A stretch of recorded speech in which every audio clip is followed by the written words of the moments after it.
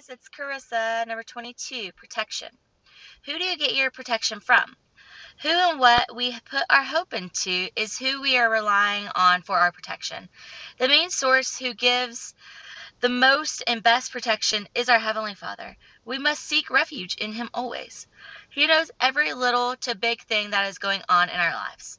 We just need to let go and let God. He can take care of every need and want. Most importantly, He knows what's best for us. God has shown me protection my whole life, whether or not I knew about it or not.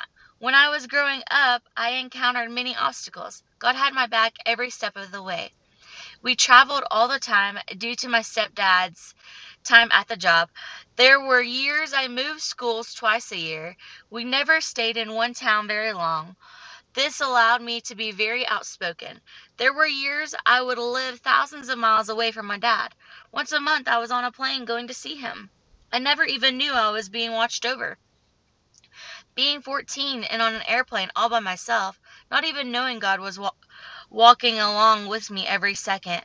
I had accepted Jesus when I was very young.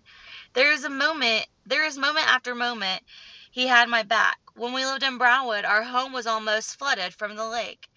Right after this happened, we moved to Mississippi. While we were here, our home was taken away from Hurricane Katrina. There are numerous events I can name. However, I am truly happy that God knew exactly what was going on. Please enjoy the reading of the scriptures with me. John 17:14-15. I have given them your word, your word. And the world hates them because they do not belong to the world. Just as I do not belong to the world, I am not asking you to take them out of the world, but to keep them safe from the evil one. Numbers 14:9. Only do not rebel against the Lord, and do not fear the people of the land, for they are bread for us. Their protection is removed from them, and the Lord is with us. Do not fear them. Psalms 5:11. But let all who take refuge in you rejoice. Let them ever sing for joy and spread your protection over them, that those who love your name may exult in you.